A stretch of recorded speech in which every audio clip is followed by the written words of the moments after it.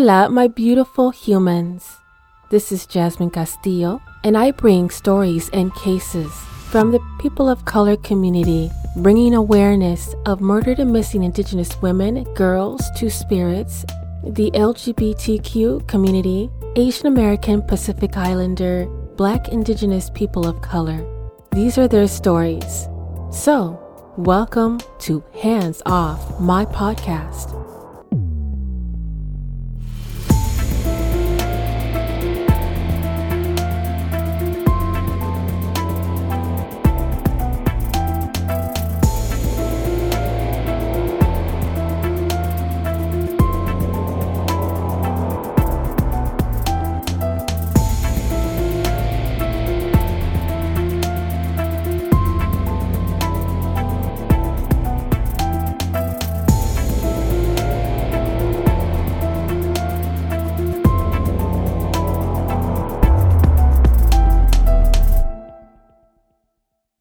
May is Asian Pacific American Heritage Month, a time to celebrate the collective identity and diversity of Asian Americans and Pacific Islanders.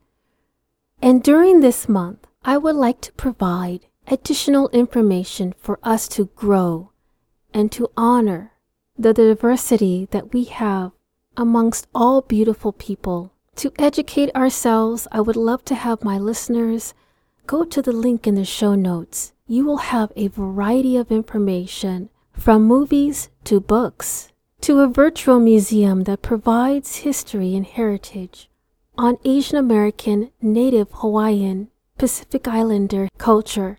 I wanted to share this to respect and to celebrate Asian American Pacific Islander Heritage Month with you, my listeners. You could grow to value different cultures, to see how country benefits from people with various backgrounds.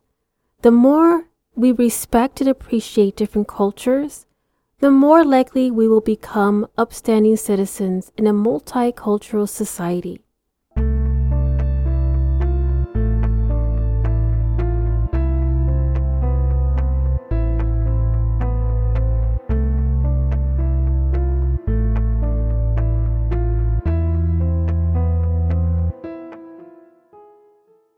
A witness provided authorities the sketch of a man who was described to be a Pacific Islander, about 30 years old, with short hair and a clean-cut face, but with a huge birthmark on its right side. And due to the time constraints, the authorities decided to immediately release the media the witness sketch instead of getting more detail from the FBI or the DPS. This individual was seen behind the steering wheel of a white four-door car, heavily tinted with body damage on the front driver's side. Could this person be a link to the disappearance of Faloma and Maleina Luhk? This is the Luhk's sisters' story.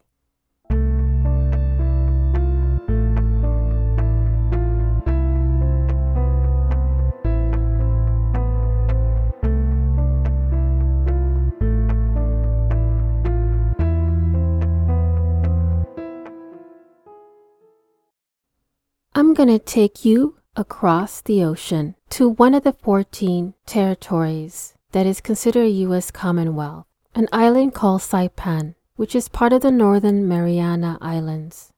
Saipan is the largest island of the Northern Mariana Islands in the Western Pacific Ocean. It was held by Spain, Germany, and Japan before it was captured by the U.S. troops in 1944 during World War II, and as part of the U.S. Trust Territory of the Pacific Islands from 1947 to 1978, it now serves as the capital of the Northern Marianas.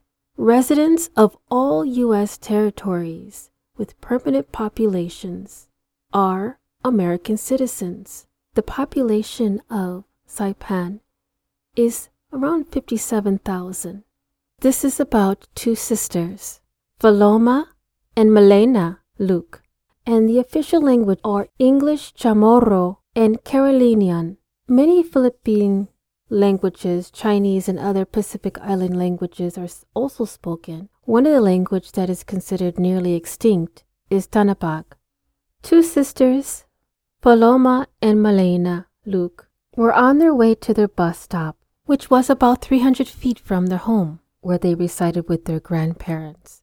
Faloma, who was 9, and Maleina, who was 10, had an arrangement with grandparents and their parents since 2007 to stay with Albert and grandmother while their parents were off working on other parts of the islands. Their mother, Germaine Quitugua, lived in Guam, and their father, Ruthik Luhk, lived in Micronesia. So Faloma and Maleina lived with Albert and Jane, their grandparents. The couple began raising these sisters in 2007 after their biological parents left Saipan for better work opportunities. So on Wednesday, May 25th, 2011, the two sisters headed towards their school bus stop, which was a cement slab, and waited for the bus at 6:30 to take them to Cagman Elementary School, but they never boarded the bus. One witness, a high school student, claimed to have seen the girls shortly after 6 a.m. as they walked by the bus stop. According to the witness, the girls were sitting on a slab of concrete across from the bus stop pavilion and were acting normal. The witness saw no other children or any other suspicious individuals. And by other accounts, the girls were not present once other children arrived at the bus stop or when the bus arrived at 6:30 a.m. The girls disappeared in a matter of minutes. The sisters were wearing a backpack. One was wearing a dark colored with the owner's name and telephone number written on the straps, and the other one had a purple Dora the Explorer pack with writing on the shoulder straps. And these both backpacks disappeared along with the girls, and they have never been located. Faloma Luhk, at the time of disappearance, weighed 90 pounds, 5 feet 1 inch, brown hair, brown eyes. Last seen wearing a light green shirt with a butterfly design and jeans. Maleina Luhk, at the time of disappearance, weighed 65 pounds, was 4 feet tall, brown hair, brown eyes. Last seen wearing a white blouse and jeans. She has a birthmark on her left cheek.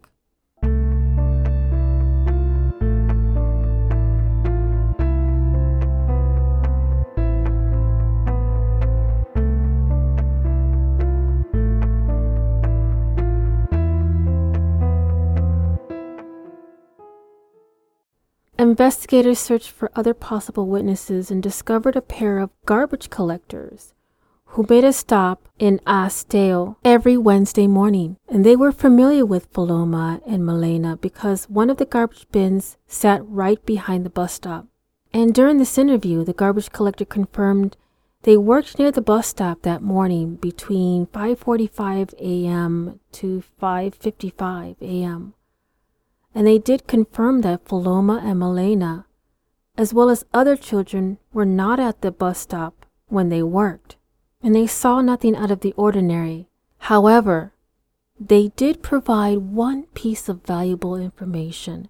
On May 11th, the garbage collector noticed the same gray Nissan pickup truck in the vicinity of the bus stop.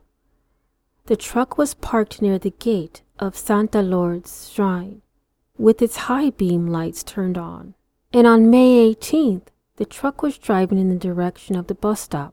The garbage collectors did not see that truck on the morning of May 25th. However, it's unclear if the truck has any connection with Faloma or Maleina's case.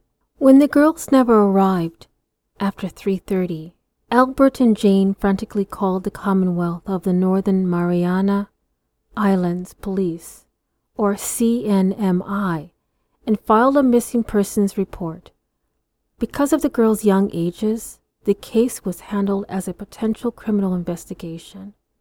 And right after, Albert and Jane reached out to their network of family and friends for help. The search efforts quickly began, and by nightfall, dozens of volunteers were combing through the surrounding area, while others made flyers with Faloma and Maleina's information to be distributed around the island and despite their efforts, the girls were not found.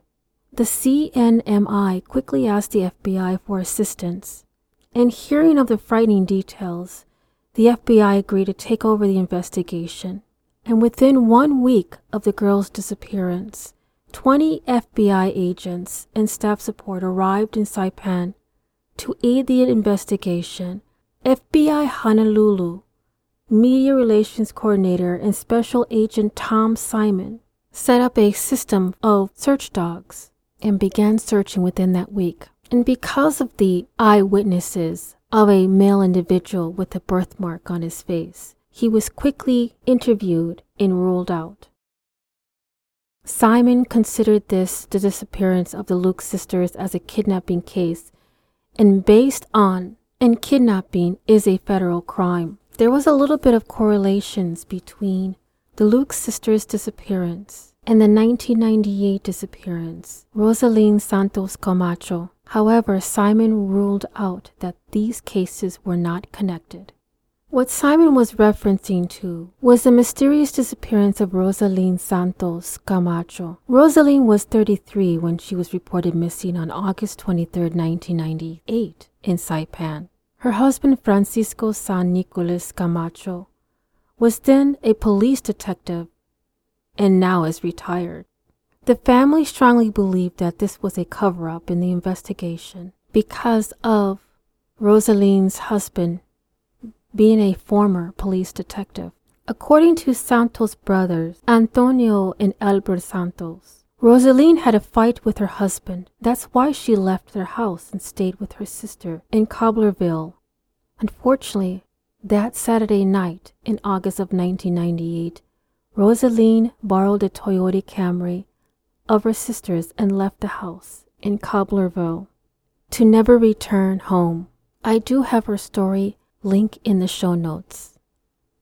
August 15, 2011, pieces of clothing, a young girl's underwear, and a pair of Zoris, which are flip-flops, were found. Albert, Jane, and Jermaine were briefed by an FBI agent at the scene. In the interview, Albert was shown pieces of clothing, but he was not able to identify them. He could not say if they belonged to his missing granddaughters. A medical doctor was brought to the scene to also confirm that there was remains found in a grassy lot on Puteng Drive and were confirmed to be human, according to Department of Public Safety Commissioner Ramon Mafnas and the Federal Bureau of Investigation Special Agent Joseph Arthur. The bones were tested for DNA. They were confirmed that they appeared to be perhaps 3 to 4 weeks old. Special Agent Joseph Arthur mentioned that if any of these remains belonged to one of the missing girls, there is a possibility they were kept alive for several weeks after their disappearance. Relatives of the girls were at the scene that day, but they could not confirm if the pieces of the clothing belonged to the sisters. And the size of the flip-flops were too big to belong to any of the girls. And because only one set of remains was found, Arthur stated that it's conceivable that the second victim might still be alive somewhere, he said. And at that time, the search and investigation continued. Mafnas requested the community remain vigilant and report anything that appears to be unusual. As they continued to investigate the area, there was more bones found and seemed to have been scattered by an animal. Sadly, weeks later, these bones were confirmed. The remains were of those of an elderly man, about 70 years old, Albert's brother, Ricardo Muno Quetugua.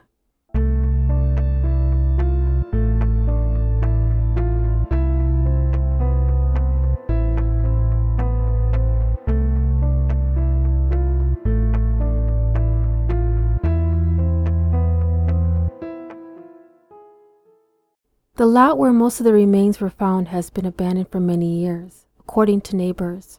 The house on the lot is barely visible from the road because many trees surround it. Located on Puteng Drive, the house is owned by the family of Tina Concepcion Pangelinon and is just a couple of blocks away from the road where a teenager was abducted by a group of men in a rape case in 2010.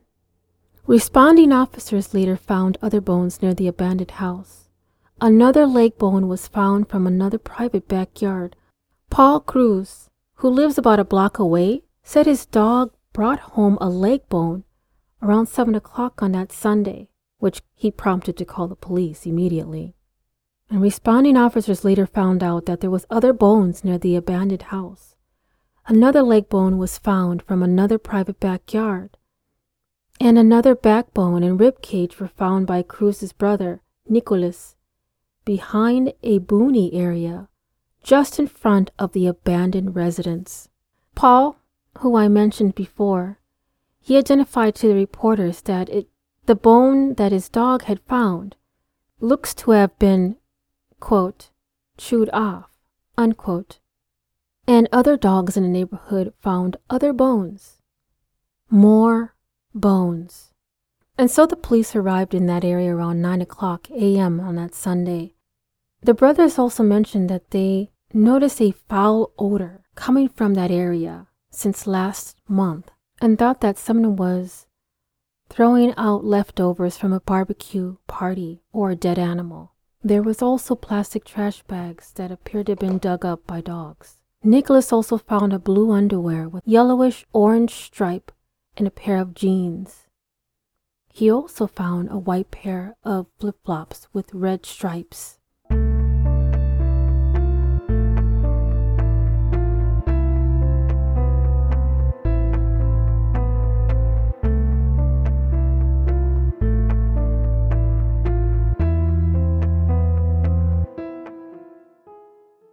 Throughout this time of the Luhk sisters and their disappearance over a decade ago, there has been two persons of interest, which was a former firefighter, Alan S. Agwan.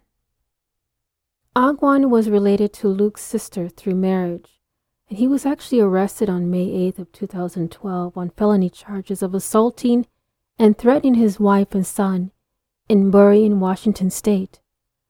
And in February of 2018, nearly 7 years after the girl's abduction, the FBI announced that there was a new lead in the case. A possible convicted sex offender and killer, Joseph Acosta Crisostomo, could have been responsible for the abduction of the Luhk sisters. And because of this tip, this person claimed that shortly after the sisters' abduction, they were murdered by Crisostomo, and who buried their bodies under his parents' house in Coblerville. However, this was ruled out because Crisostomo was already serving a life sentence for 2012 rape and murder of Emerita Romero. Some people have questioned whether he has a link to the Luhk sisters, if these are his first victims. And given the proximity of Coblerville to Asteo, it seemed possible. However, those close to Chrysostomos claimed that he had already been in prison for a different crime when the abduction occurred, and could not have been by Joseph. Despite the passage of time, the memory of the two girls still live. Every 25th of May, the Diocese of Chalon-Canoa holds the annual Mass of Remembrance in honor of the girls. The diocese expressed how they hoped the Mass would lead to, quote, resolution, enlightenment, and ultimately peace, unquote, in the community, regardless whether the case was solved. In 2021 interview with Saipan Tribune, Albert Quitiqua, Faloma and Maleina's grandfather, one of the last people to see both of them alive, says that the anniversary is still a painful day, but continues to hope and pray that someday, out there, someone will come forward. Albert still lives in the same house where he raised the girls, only 300 feet from where they disappeared. This year, Faloma would have turned 21, and Maleina would have been 20 years old.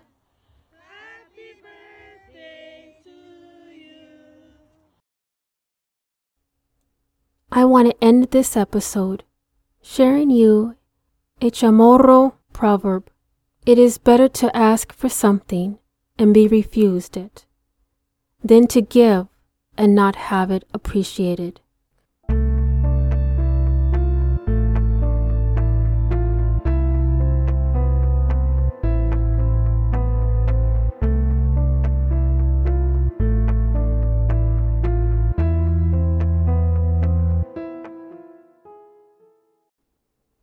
There is a 25,000 reward.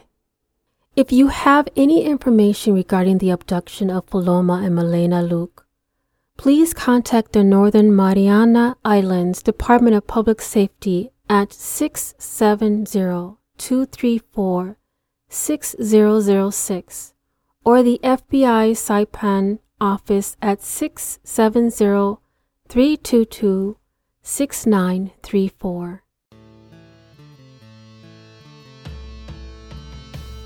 Thank you for listening to Hands Off My podcast.